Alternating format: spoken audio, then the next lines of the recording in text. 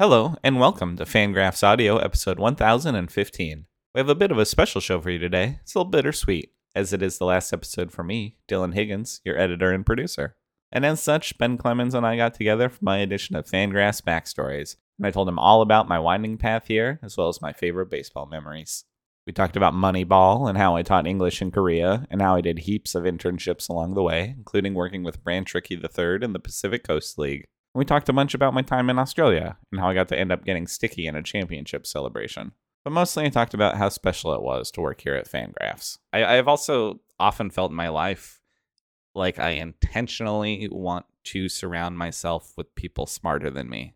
I really want to be the dumbest person in the room because that's how you learn stuff, and being surrounded by so many talented people here at Fangraphs has been totally a workplace change. And no disrespect to all the wonderful people I named before that I worked with. Everybody was great, but you people are listening. You come to Fangraphs. It's a little different than a lot of other baseball sites and whatnot. And I basked in it. It's been great. Hey, that's me quoting me. But before we get to this chat between myself and Ben Clemens, I must one final time urge you to head on over and check out the fangraphs.com shop. Not only is there swag and coffee mugs, but you can of course get an ad-free Fangraphs membership, good for yourself or for a friend. It is surely the best way to browse and to support Fangraphs, helping us to do all the cool stuff we do at the website. From the daily articles, to the projections, to the leaderboards, to the roster resource pages, to yes, the podcasts. None of it could be possible without the help of our members. Thank you so much for everything. Please enjoy the show.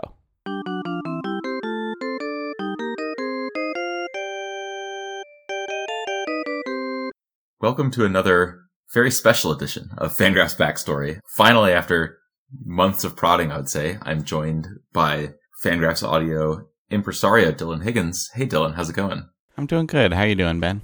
I'm doing well. I'm joining you from Chamonix, France. And you're joining me from your last week at Fangraphs, I believe. Yeah. This is my last show here on Fangraphs Audio, my last week here. So I'm glad to be able to navel gaze and talk about myself for a while with you. Yeah. As a little bit of backstory, I have been bothering Dylan to come on and talk about his baseball backstory for months because it's wild, and so you're going to get to hear it. And I knew you'd get it. I also have been on Fangraphs Audio before. I need to check now. Years ago with Meg Rowley, I have been a guest before. More prep I should have done beforehand. Which episode was that? But if you're looking for all the Dylan Higgins backstory, it looks like on April 12th, 2019, episode 858 was Dylan talking to Meg Rowley. But I'm Dylan talking to Ben Clemens today, and I'm excited about it.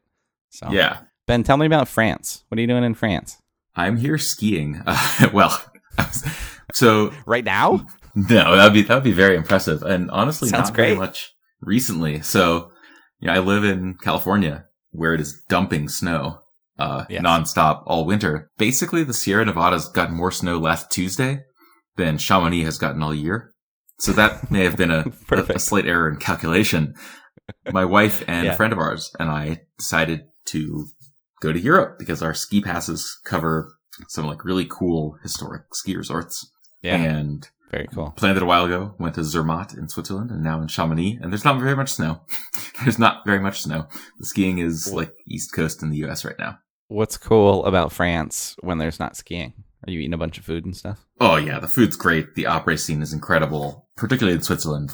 It's just, if you could imagine the ski resort of your dreams, it would be that one. Minus the snow. It would be Swiss in my head. Yes, and it would be Zermatt. Next time I see you in person, I can wax on about it for hours.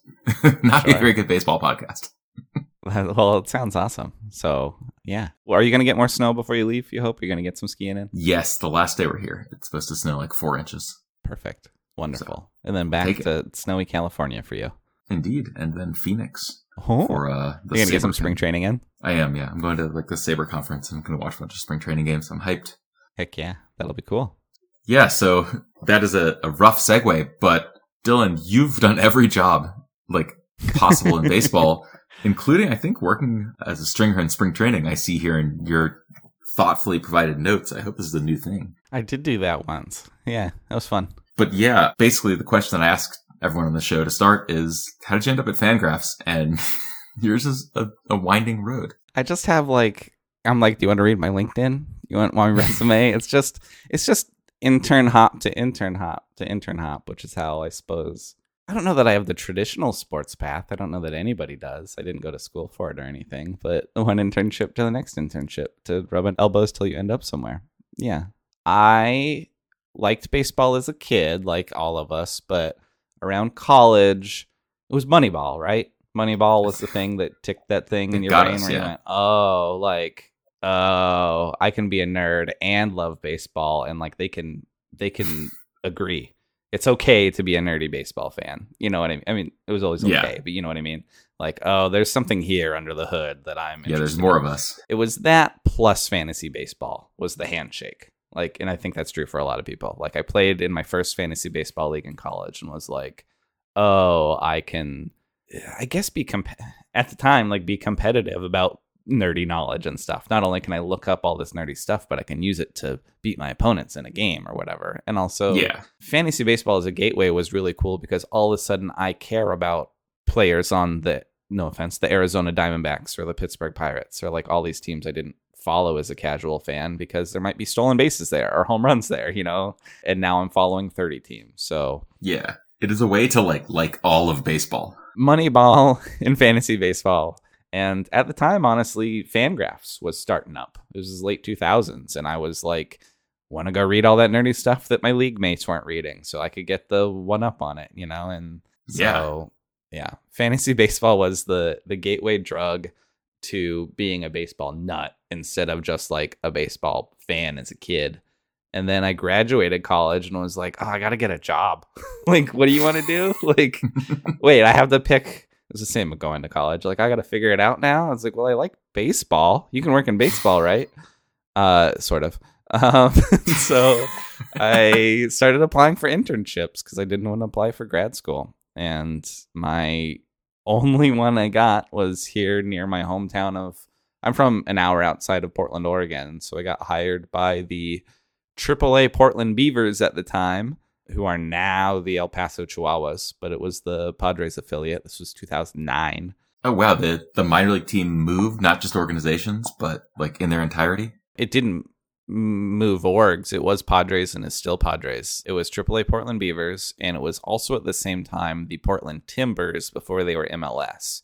Like a year or two same before like that. Ownership? Yeah, and as the Timbers moved up to Major League Soccer, they had to find a place for the baseball team, and no one in Portland was not ready at the time to host a AAA team. And so the Portland Beavers actually went to Tucson, and for a minute or two, for a few seasons, they were the Tucson Padres. That was a thing. And then they became the El Paso Chihuahuas, which they still are. So got it. That's oh right. This was in San Diego AAA. Yeah, I believe. If I'm wrong on that, I'm sorry, but that's how it used to be. But yeah, I did that, and then I also worked for the Low A Eugene Emeralds the next summer here in Oregon, and that was just internship to internship. So the deal with my first internship was I applied to be a photography intern because I had a camera and kind of knew what I was doing, and they said, "You're hired if you can come do most of the 6-month season of games and we pay you nothing." And I said, that sounds great. That sounds awesome. Great. I'm the team photographer. Super. Because I'm 21 and out of college. I was like, great, I would job in sports. And it was, 2009, so it was a great time to get a job out of college. It was really miserable. I've noticed that that is something of a theme in these, that Eric and Michael and me and you all of close enough to the same age. I was applying to grocery stores. I was applying to Hollywood Video, like trying to find a side job to do this. And so I did a few sports internships, and by the next summer, I hadn't gotten a full-time baseball job like I wanted, and that's where the detour was. I taught English in Korea for a year, which is not really baseball related, but that was my sidestep was, maybe I'm not going to make it in baseball. I was thinking about being a teacher. I'll go make some money because I'm broke and get a job in Korea teaching English, which was really fun. I did it for a calendar year and had a really great time, and it was awesome. But I realized while abroad for a year that, one, I liked teaching but did not love teaching. I wasn't going to do it for 30 years. Yeah, that's a job that you can't really do if you don't love it. I liked it. I could do it a few more years, but I was like, I'm not going to grow old doing this. Like, this is not thing. And I missed baseball. I missed my baseball internships in that. And so I decided I'm going to take another shot at it. And seasonally, the way it worked out is because my year of work was ending in the fall and baseball jobs don't start till springtime. So, that was part of the problem is if you're internship hopping and you miss the boat in the spring, it's a long wait till the next internship batch, like it's next season. And so I had missed, that's when I went overseas and I came back in the fall and the timing worked to go down under to Australia because their season starts in the fall. And so you could do it then. Just because of the hemispheres or whatever. Yeah. So in about September or so, I applied and got accepted and I worked for the Perth Heat of the Australian Baseball League. Yeah. And I remember applying, and I applied to be in the media department because I wanted to work in baseball and wasn't really sure what I wanted to do. And I certainly didn't have baseball skills, and I didn't want to sell tickets. So I was going to work in the media department, which I'd done a little bit in Eugene. And they said, great. Yeah, when you get here, that'll be great. And so I got there, and it turned out that I was the media department. That they were like, great, you're here. Media stuff's all you. And so I got thrown in the deep end in a way that was really challenging and really tough and just was the experience of 5 internships. You know what I mean? In terms of how much could I learn work-wise, industry-wise in one season's time? It would have taken me years to get that much responsibility and work. And it kicked my butt, but it was great. I was the media relations manager for an Australian Baseball League team. And I should not have been, but I did a good job, I mean, who else were they going to pay to do it? It's baseball in Australia. It's very, it's like a lower level league here. There's not a lot of money, Yeah. It doesn't, but it was fun to do. You do everything. But they write newspaper stories about it. So you need a media relations person. Yeah. And a lot of my job was that I worked in a sport in a country that did not care about the sport. They care about Australian football and rugby and stuff and cricket, which is all neat. And so we'd go do appearances and stuff, and I would forge relationships with the local media people. And it was just, please mention that baseball exists.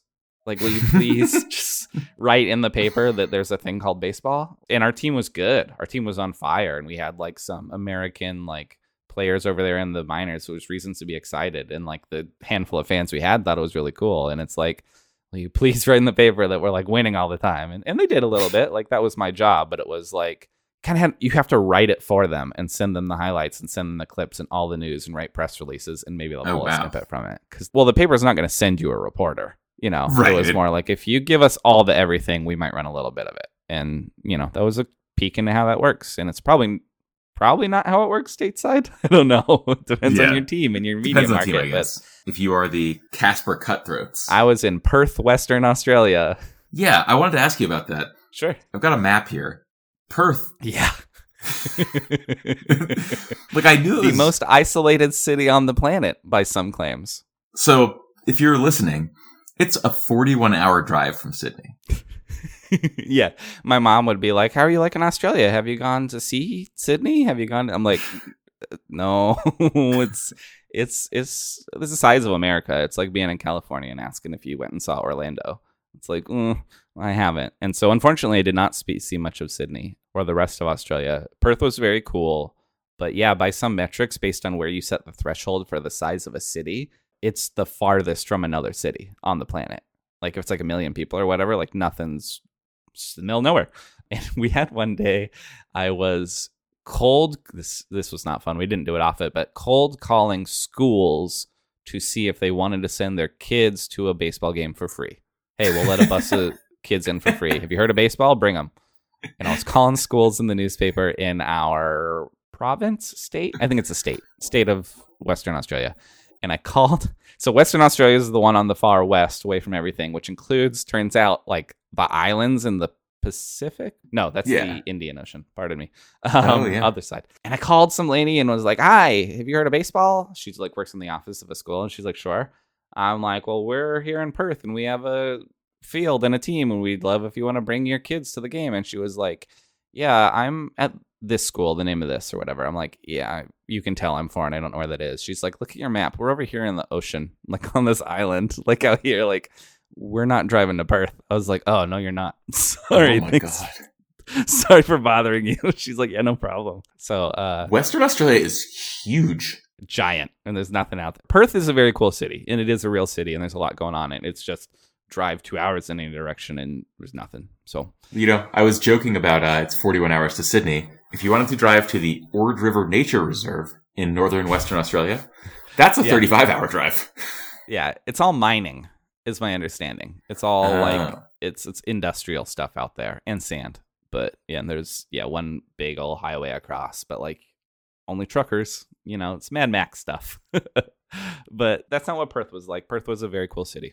So you lived there in Perth to do this media relations job. That's pretty cool. I mean, already that's a pretty great baseball experience. Yeah, and it was like I said, it was challenging. I joked that like, would I do that specific internship again? Like, no, it was really hard, but like that was great when I was like 22, 23, and here's a ton of responsibility, and I really liked it. And like, there's this thing about working in sports where we do at our computer, like there's pressure and news happens and you got to write an article or whatever, but working for an actual team during game time and like knowing that the gates open at 6 and first pitch is at 7:08 or whatever, and like all the stuff you got to do for a game and running around a concourse and stuff is just, it's very high pressure, but I functioned well at it. Like it's fun. I've done some event work similarly and it can be really neat. And there's a weird thing where that in that 1 hour before first pitch that you have about 3 hours of work to do in that 1 hour, but you can't do any of it until the gates open. So like it'll be like noon on game day and you're like, I got 3 hours of work tonight to do between 6 and 7 and I've pre-done as much as I can, but like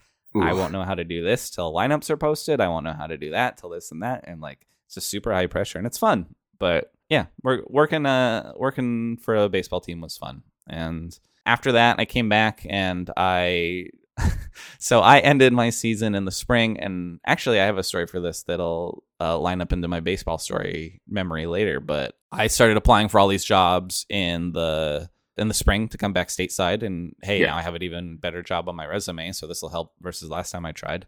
And I got interviewed to work in the Pacific Coast League office in Round Rock, Texas. And they said, when can you be here? And I said, hey, our team is number 1 seed and we're going to the playoffs in February. Like, and I'm the media guy while our team tries to win a championship. I can't bail until the season's over. I'm sorry. And I come home for like a week first and then get there. And they said, that's really hard. We need somebody by this time. With all due respect, handshake. Like, we got to go with someone else. I said, hey, I totally got that. And then playoffs happened. We can talk about it. And then about a month, I got home. I was on my mom's couch. I didn't have a job and was kind of worried about what I was going to do. And they called me back and said, hey, that guy that we offered the job to got offered a job for the Tampa Bay Rays. So he ditched us. You still looking for a job? And I said, yeah, actually. And they said, great. Nice. How soon can you be in Texas? And so I moved to Texas in 2 weeks pretty spontaneously. And that was one of the many times I thought my baseball career was over. But continued on. I went down to Round Rock, Texas, and I worked in the league office for the Pacific Coast League. And a minor league office has only a couple people in it, even at the top. Like, and it's weird to think about, like, all these leagues have, well, like maybe not anymore, but most of them have league offices. Like, all the teams have offices, but like, right. Think of like the Eastern League or whatever the minor leagues are called now. They're all run by somebody, Sure, yeah, because someone has to come up with a schedule and what it turned out to be in the Pacific. In the Pacific Coast League's one of the biggest ones. It's AAA, and it's been around for 100 years. And has a ton of history. I mean, arguably the biggest. Yeah, the International League at the time was the other AAA, is who we shook hands with, But most of the work was with umpires. There's scheduling and stuff, and disciplinary work. We'd have to read the umpire report. Just remembered this. You'd get written umpire reports about why they have to eject somebody. Right? They have to file paperwork every time they eject somebody and like levy fines, and we'd do the fine work and be like, oh yeah, that guy, it's AAA, so they pay $500 or whatever. I don't know. But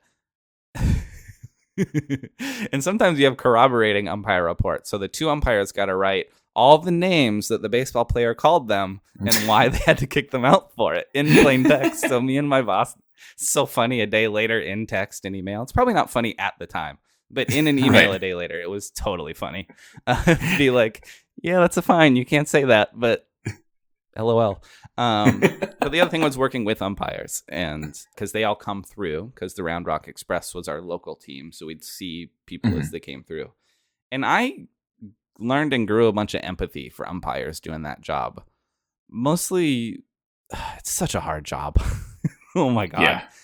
And not only is it such a hard job, but it's such a hard minor league job.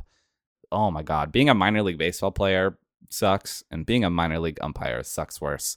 Oh my God. And the thing that I didn't realize, and I have remembered since, was that if I'm a 25-year-old shortstop or catcher and the org decides I'm not going to make it, that I'm flaming out at AA or AAA, they might tell you that. They might come up to you and go, hey, we think you're a farmhand, but if you'd like to make the AAA minimum, we'll keep paying you to be in the system, right? Sure. Like you can have a job playing minor league baseball and it probably beats other jobs, but they don't do that for umpires. They come up to an umpire and they go, hey, you're never going to make it. You're fired. Ooh. And you go, oh, can I just go do the lower league? They go, no. Like, we got to put other people through here that might make it one day. Like, they only have one system. They don't have a farm system of they do, but it's small. It's one org's worth, or whatever. Yeah. And this is all I should preface, this is anecdotal almost 15 years ago. So if this has changed, please do not hold me to this. But my remembering of this was just these umpires going like, yeah, I'm 28 and I have a wife and like my career can be over tomorrow because there's not another place to go umpire. Like NCAA, sure, whatever, but like not really, Yeah. And we'll just call you and go, hey, we don't think you're gonna make the majors one day. You're cut. Have a nice life. Ooh, that's rough. That's awful. And like I said, it kind of happens to minor leaguers too, but they kind of have somewhere, and all that time on the bus and everything, and also like this is bad, but the shape of the payout is different if you beat the odds. In terms of being a major league union umpire? Versus being a major league player. Oh, certainly. Yeah. And I'm as frustrated as everyone with some of the major league umpires that seem to consistently be bad but have a job anyway forever. But the union's real strong for a reason because it was hard to get there, Yeah. And once they're there, so I don't know. I've never been an umpire. Again, I can't super speak to it, but that was my experience of like having lunch with umpires sometimes that summer and like meeting some people is like, this is a tough path, man. That's gnarly. Yeah. Good luck to you. You have to love it. You have to really love it, just like the players. Like the umpires are not out there for the paycheck. They're not out there for the benefits. Yeah. Like they really love it and want to do it too. It's hard, especially minor leagues. So yeah, so I worked that. I worked 9 to 5 in the Pacific Coast League, and that was fun, but it was a desk job. But the coolest part of that summer and doing that was I worked in that office. There's only 2 or 3 people, and the commissioner of the league was Branch Rickey III. So I spent a summer hanging out with Branch Rickey. Yeah. And he was like hanging out with your jolly grandpa. He was wonderful. He was, at this point in his career, I should check. He might still be the Pacific Coast League commissioner, but at this point in his career, he was looking to spend some time with his grandkids, and like he had worked for the Pirates and worked for the Reds and was still working at the Pacific Coast League, but was like commissioner of a minor league was a lot slower in a good way, so yeah, that makes sense. Yeah. And he was great. It was awesome. What a amazing experience. I'll remember forever of just, I'm not going to be like, oh, he imparted all this amazing baseball wisdom on me. He did a bit, but like, he was just a jolly grandpa is the way I'm going to describe Branch Rickey III. And, very good at his job and whatnot, but that was a cool boss to have for a summer for sure. Yeah. It appears that he was the final commissioner of the PCL. That's probably true, unfortunately, with how minor leagues went. But yeah, no, he was great. Everybody I worked with was great. And then seasonally, I hopped to the Arizona Fall League from there, which is great. And I ended up doing that 3 summers. That was 2012, 13, and 14. And the Arizona Fall League is awesome. And working in it is really cool. The downside is it's seasonal, but yeah, I like that. And it's really easy to meet everyone in baseball because they all come to the Fall League, and that's what they pitch you as interns is like, if you want to make connections, which you do, like they're all coming through Arizona right now, so I worked as a media intern there for 3 years, which was really cool. And yeah, made a lot of connections. Yeah, the fall league is awesome. Like, just one of my favorite parts of baseball. It's very cool. And the weather's perfect. If you got to go to Arizona, going in the October is pretty okay. Yeah. And I guess the end of this long-winded story of how I ended up here, but well, before it's all messy. The beginning at the end. I was working as a stringer. I went back to Arizona. I was in Maryvale doing Brewers games, and I saw online MLB.com was hiring a fantasy writer, and a thing clicked in my head. I at the time was like, I love Matthew Berry and all these other fantasy sports people I follow. Yeah. And I just clicked in my head. I was like, that can be a job. Yeah. Like, I play fantasy sports. You can get paid to do that? Like, what? Like, I had this not was during connected in my head. The explosion sitting in a press of box. fantasy writing, right? Yeah, and I had been following and consuming it this whole time. I love fantasy, and I was following baseball, and I was working in media because I was like, this is just a way to work in baseball. You know, I was solid at it, but I didn't really know what I really wanted to do. And wait, you can write on fantasy? And so I applied, and I was sitting next to, I don't think he remembers me, but I've told him this before. Adam McCalvey is the Brewers reporter for MLB.com. And I was sitting next to him in the press box because when you sit in his press box for a while, you get to know everybody. And I was still kind of the quiet intern guy that didn't know anybody. But I was like, hey, you work at MLB.com. He's like, yeah. I'm like, I'm applying for this job right here at MLB.com. Can you help me? And he's like, I can get it looked at. And he like pulled out his phone and called the guy and was like, what's your name? I'm like, get this resume looked at. Wow. And that's not how I got the job. That's how I got the interview. Like this, you know, and the if I'm imparting lessons to all of this, like it's all connections, and it's the same awful story of like networking and connections and stuff. And that doesn't mean you have to go kiss everybody's butt and rub all the elbows. Like you still have to do the job, you know, and like be good at it and pass the interviews and stuff and be ready for the opportunity. But you also got to be sitting in a press box next to somebody that you ask for help. You know? And like I said, Adam McCalvey, bless him, if you're listening, you know, I don't think he remembers this. There's no way he remembers this. I saw him at a winter meetings years later and told him, and he was like, oh yeah, that's nice. And I was like, okay, well, you made my career, but thanks, man. He half made my career. Again, I did all these internships before that, but I worked at MLB.com for 5 years. Yeah, it takes a village, but I worked at MLB.com in the fantasy department, which does exist, it turns out. Most people don't realize that. It was team. Writing those little fantasy notes, like Albert Pujols went 2 for 4 with a home run and a walk or whatever. I did that for years. And then I worked at Pipeline for 3 years with the wonderful Jonathan Mayo and Jim Callis and those folks. Yeah. Being an editorial producer doing internet stuff. And one day I was looking for a job change, and I, as we found out, many people did this, I messaged Eno Saris. I was like, hey, does Fangraphs need any help? Because I'm looking for a change.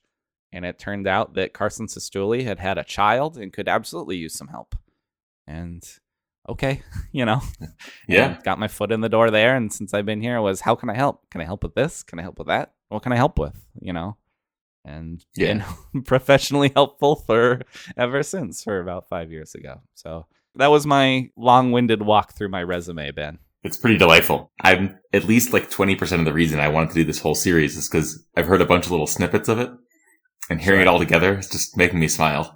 I'm lying on my bed here in my European Airbnb and just grinning. It's definitely a little like, I know I want to work in baseball. I know I like working around baseball people. I definitely like working around Fangraphs people. That was a like finding my people. Like working in baseball was really cool all this time, but there was always a little bit of, again, back to that start, like I was the nerdy dude everywhere I worked, you know, like I was the one arguing with my coworkers about clutch. It's probably obnoxious, but that was the time, you know, in the Australian Baseball League being like, clutch isn't a thing. Can we stop? You know, and my coworkers are like, whatever, you know. And so ending up at Fangraphs just feels like I found my table at the cafeteria. I'm like, oh, okay, like, great. I've also often felt in my life like I intentionally want to surround myself with people smarter than me. I really want to be the dumbest person in the room because that's how you learn stuff, you know? And being surrounded by so many talented people here at Fangraphs has been totally a workplace change. And no disrespect to all the wonderful people I named before that I worked with. Everybody was great, you know, but like, I mean, you people are listening, you come to Fangraphs, it's a little different than a lot of other baseball sites and whatnot. And I basked in it. It's been great. Yeah. Yeah. But done a lot of weird stuff along the way. And it was a lot of just, I don't know, as you heard, a lot of it is just what starts in the next few months. Right. Where is there an internship that will hire me to do stuff? Because otherwise I'm sitting around. So I have a few things to mention to you before I ask you about your favorite baseball memory. Sure. One, another famous commissioner of the Pacific Coast League, one who tried to get it made a major league, was named Pants Rowland. That's a great name. Yeah, I like that. What year did Pants Rowland commissioner of the Pacific Coast League? In the 40s and 50s. Sounds so right. Yeah. A long time ago. Yeah, I was trying to figure out if it was the most notable major league, and I think it was. I think it voted to become a major league in 1945. And it's ancient, right? Like 100 years old. Can you see right there when it started? Yes. Formation, 1902. Yeah, exactly. Wow. That's wild. It was a cool league, and it had a bunch of cool old history and stuff. And it was the league office was just a little like industrial park office. There were literally 3 people and me, the intern. Like, it's kind of funny that it's in Texas, like it's the Pacific Coast League. And I believe it moved around. At the time I was there, it was in Round Rock, Texas, and it was, I think, always in the same town as one of the teams in the league. So that like when somebody came around, like I said, like umpires were, when they'd work a Round Rock game, the crew would come through. They're also in the hometown, so we could like talk to them or see them or whatever. Or like if we needed to go see players or coaches, see them when they're coming through Round Rock. So I think it had before been in Colorado Springs, ? Is where the Pacific Coast League had been. I think it had moved around, is my point, is that the league office was just, where they did the paperwork. One of the 3 people was an accountant. It wasn't big bustling. And my job as intern was to answer the phone and when people walked in the door, but the only guy that walked in the door was the UPS guy. You know what I mean? So and you knew him, yeah. So that was my last 9 to 5. That was like the slowest baseball job I had, and which had its pros and cons. I sat at a desk 9 to 5, and I didn't have to do that game day rush. Yeah, it was different. Probably got a nice lunch. Yeah, or maybe not. I don't know. I don't know that much about Round Rock. It was suburban. Yeah, right. Fair enough. Do you ever read The Hitchhiker's Guide to the Galaxy? I read it once in college. I just remember that like the 4th book would be called like the fourth book in the inaccurately named Hitchhiker's Guide to the Galaxy. Sure. The 5th would be like the increasingly inaccurately named trilogy. The 6th, increasingly inaccurately named. That's how I feel about the Pacific Coast League. It just unwinds over time as MLB like monkeys with it. Like, these teams aren't actually on the Pacific Coast that much anymore. No. And they haven't been for quite some time. I don't even know if that was MLB so much as the league. Oh, that's true. Yeah, well, it just grew and it kind of came over, and by that time it was Pacific Coast League was the West half and the International League was the East half, and it was all AAA. Right? And then technically the Mexican League is also AAA, and you're like, cool, does that mean they play each other? No. Are they affiliated? No. Why does it mean that they're AAA? Nothing. Doesn't mean anything. Like, there's this weird I remember now, AAA is this weird like collection and group that isn't a thing. We're like, we 3 leagues are AAA baseball, and you're like, cool, what does that mean? They're like, nothing. You're like, is there an office for AAA baseball? No. You're like, okay, so what is this entity? Like, I don't know. It was weird, and it's all been moved around so much. Okay, so last question before we get to your favorite baseball memory. How do you fly to Perth? A lot of transfers? I want to say Seattle or Los Angeles, maybe Vancouver. It's got to be Sydney. Could have been Melbourne or something, and then over. Got it. But yeah, it's long. That's a lot. Yeah. Trying to remember what I don't have any memories from the flight. I'm sure I slept a lot and watched a lot of movies, and I remember having a layover in Sydney or wherever it was on the East Coast for like 2 hours, enough to walk the airport and be like, I kind of saw it, but like not really. Yeah. It's long is the short answer. It seems long. Yeah. So that back in Perth, I have like the final question of this episode, which I think will last us a while though. Like, what is your favorite baseball memory and how does it have to do with Perth? So I told you my favorite baseball memories about Perth. I have a side one, an honorable mention that we'll get out of the way, that when I in 2008 or so, my dad and I went to Fenway Park. And it's just sappy. I got to go to Fenway Park with my dad. We're from the Pacific Northwest, so getting to go to the East Coast and see that together was cool. And he's not a huge Red Sox fan, but we, around that time, I got into the Red Sox in the early 2000s, and it was cool to go to Fenway Park with my dad. So I'll remember that forever. But the more exciting one to talk about, it wasn't even like a fancy game. I don't remember anything about the game. So, but the fun memory was in Perth. That's fun. That's fun to be there in person.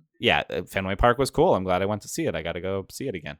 But at the end of my Perth season, our team was hot. We were like 31-14 or something, like, or 31-11. We were good. We were the number 1 seed by a mile. And so when the Pacific Coast League was like, hey, can you ditch and come start this internship? I was like, I have a good idea. We might win this thing. Like, if we were in last place, I might have ditched. You know what I mean? But I was like, we're going. We're like 2 weeks left of the season. We're going. And we were talking before we recorded because I was trying to find the box scores to get my story right because it might not be exact. But what I did remember specifically was it being, we made it to the finals and we were hosting the finals, and it was a best of 3 because it's Australia. And we walked off. I'm now reading a recap to my memory isn't this good, but we won on a wild pitch in the bottom of the 13th inning, which had to have put it pretty late at night. I remember us all being pretty tired and it being late and tense. And because it's game 3, each team is in a best of 3. This was going to decide it all, right? And there was also this like air around of like, we knew we were going to win. We had been the best team all season. We like kicked butt in the first round.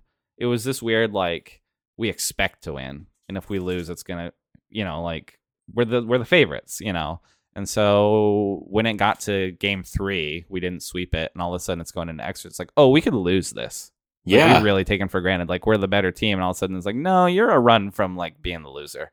Dylan, did you know that Pitcher of the Year finalist, Jeff Brown, lasted only 1.2 innings and surrendered 5 earned runs? That has left my memory, but it was surprising. We were ready to be stunned, and it went to 13th inning and ended up winning on a walk-off wild pitch, which is, I guess, anticlimactic, but it was tense. I remember being in that dugout, and they went nuts, and that is, I should have found some pictures. Maybe I'll find some pictures before published time, but I got to, as the media guy with some photography experience, I was in that champagne shower in that locker room with the camera. Amazing. And that's the only time I've ever gotten to do that, is be sticky, and it was loud, and I covered my camera best. Like, I haven't looked at those pictures in a long time. I'll dig those out, and those will come out with the story. But I got to be in a champagne shower, and I'm looking at the picture. I'm not in these pictures, but the team picture, we have the Claxon Shield, which is basically the Australian Baseball League Stanley Cup.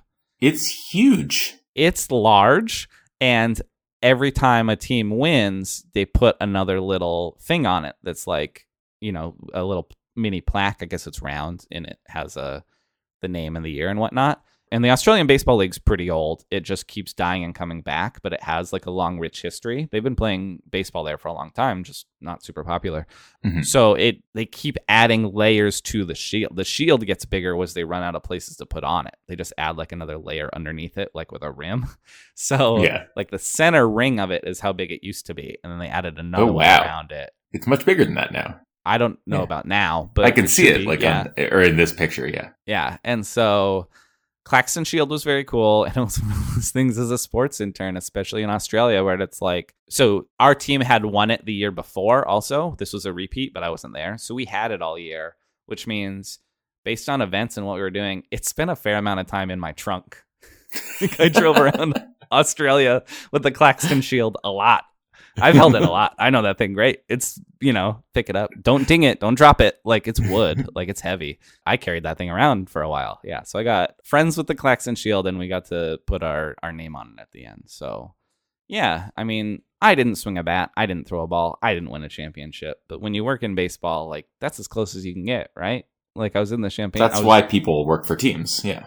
And after that, I got the bug, or maybe even before that, for a while there, my career goal was, I'm going to win a World Series ring. Like, I don't know how, I don't know what I'm going to do. I might be taking pictures, but like, I want to be part of a baseball team that goes to do this. I remember like, I talked about how I didn't know what I wanted to do. Like, I'm working in the media department, but really just as an excuse to hang out, which is kind of why I became a podcast editor. I was like, do I get to hang out with these cool people making this cool stuff? I'll edit the podcast if I get to do that, And then, whoops, turns out it's a job. But like, sure, I get to hang out at Fangraphs and do stuff. I remember before our playoffs in the Australian League, and I really wanted to help our team. I was feeling all this team spirit that I went and I looked up all our game day records from the Australian leagues. It's like 50 games a season. And I went and I hand plotted spray charts based off of the game day stringing, which was all estimates on its own because it's somebody in a hut. We didn't have TrackMan, obviously.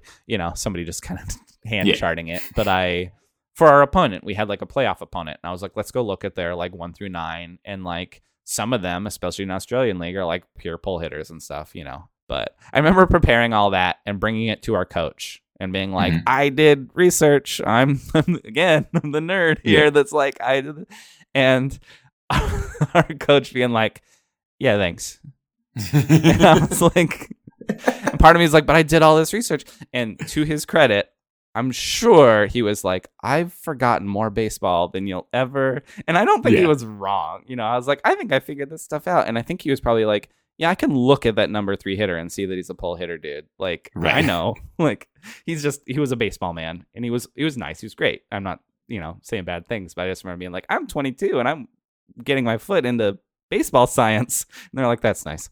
But it was fun. The plot hits and try to help. And so when they won a ring, again, I didn't do it, but I have my ring. Have you seen my ring? I have one. No, I have not. I would wear to the winter meetings because when are you ever going to wear it? Yeah. As a conversation starter, I have a Australian Baseball League Perth Heat Championship ring that, in true Australian Baseball League fashion, I paid for myself.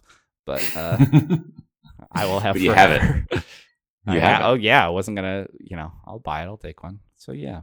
That's maybe that's my favorite baseball memory is that walk-off and celebration. And I suppose that object is probably my favorite baseball item, owning a ring. Has my name engraved on it.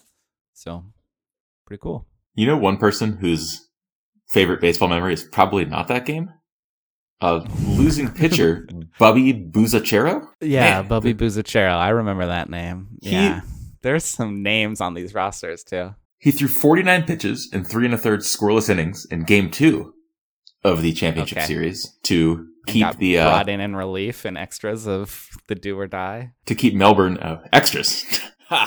He pitched 8 innings. In Game 2 or in Game 3? No, in Game 3 after pitching 3 1/3 in Game 2. 115 and he gave up, pitches. 1, 2. He gave up 2 runs, 4 hits and 2 runs, struck out 7. In a just heroic relief appearance, like Nathan Eovaldi. Absolutely. And his team couldn't bail him out. And his team did not bail him out. He came in relief of... There's a lot of great names. Oh, yeah.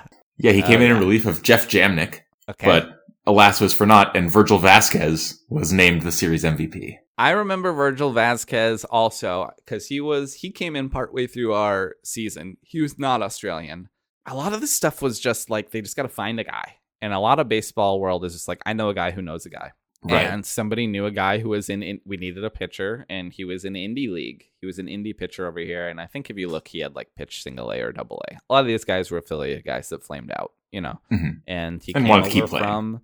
Totally. If you can get paid to go to Australia and play baseball, I don't know what they paid him, but I'm sure he was like, will you cover tickets and give me a place to sleep? I'll come pitch, Like, and Virgil was... He was a little, and remember this like a decade ago, he was a little hippie-ish, and he wasn't like long hair, whatever. He was just kind of like, he was doing yoga a lot and just real like aloof and like he was great. I really liked him, but a lot of people were like, he's really laid back, And I really got the impression he's like, I can go to Australia and play baseball, great. And he threw a cutter, and it was pretty good. And, he did real well there. And he was a great addition. Great guy. Cutters then especially were like, what? Yeah. Like, how does that pitch move? And it's the kind of thing that, will get you through Double A or the Australian League. Because a lot of these guys work at Home Depot on the weekday. So, So. Yeah.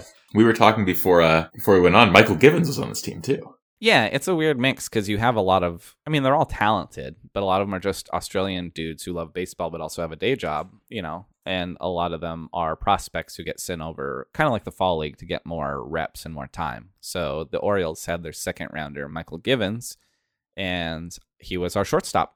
And the Orioles had kind of a relationship with Perth and sent a few prospects, but they were like, hey, we're sending you our second rounder to see if you can play shortstop.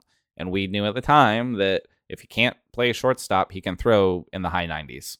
So he had that route. And spoiler, that ended up being the route for Michael Givens later, is to become a pitcher. But yeah, he was our shortstop. And he was a nice guy. Yeah, you wouldn't have known it from this game, though, because he had 4 hits. Yeah. And our big name that we had when he was healthy and around, our big local hero, was Luke Hughes. And Luke Hughes is like the Perth baseball hero because he actually made the majors and hit home runs and like was a regular for a bit. And he was from Perth and was the nicest guy. And when he would come back and play, he was the big bat. So yeah, this is both a great, like, remember some guys. I don't remember any of these guys except for Givens, but it's a great, here's some guys' names, and also you remember some guys. This sounds like, yeah. Look, like you said, would you do it again? Maybe. But pretty good memories. Yeah, and a great internship of just, sports internships. You're supposed to be hungry. You're supposed to be tired. I was, like I said, I was like 23. It'd be tough now, but boy, did I learn a lot and came out of that prepared to work for a baseball team, because I did. Yeah. I did a lot, but yeah, no, it's a good memory and definitely a good, baseball memory in terms of winning a championship and all that champagne. I got to go find those pictures. I'll make sure to share them. But yeah, Australia was good.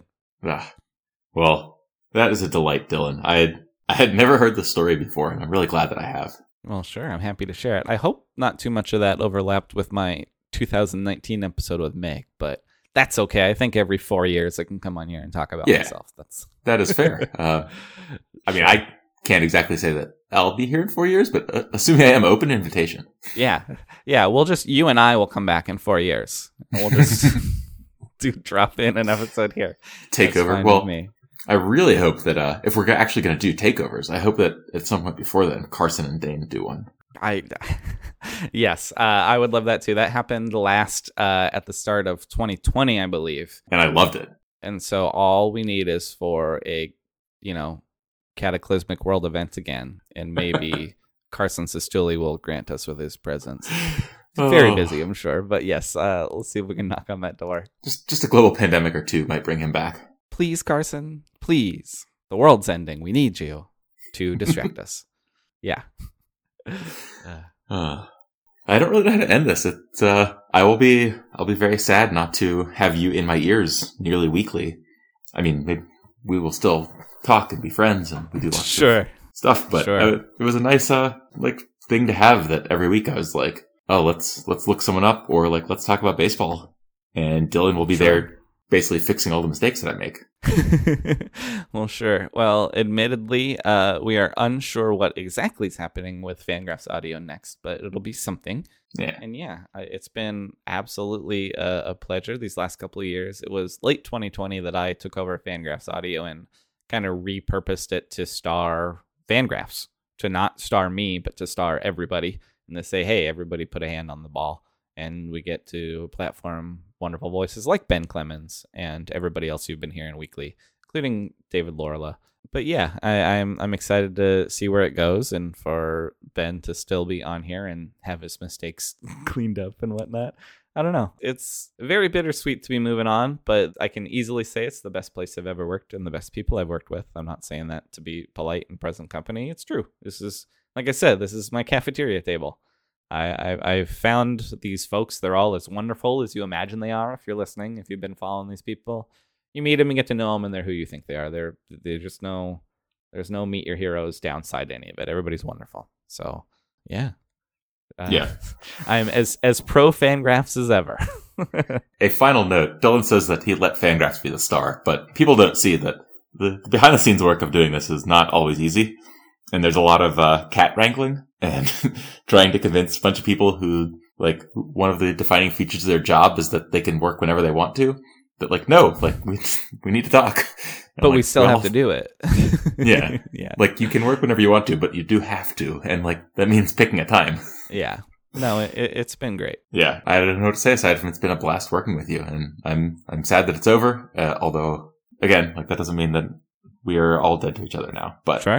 Man, this is getting maudlin. I'm sorry. It's okay. I'm very reachable. We can wrap up. But, thanks for everybody that's been listening and to keep listening. Yeah. And yeah, I'm on Twitter at DH Higgins as long as it still exists. People don't, you can tweet at me about the show. You can tweet at me about Australia. You can tweet at me. I'm reachable.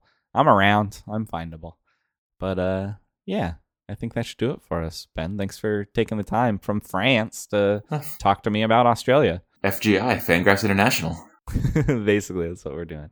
All right. Thanks, Ben. Have a good rest of your trip. Yeah. Thank you, Dylan. Thank you for doing this. And thanks for chatting with me.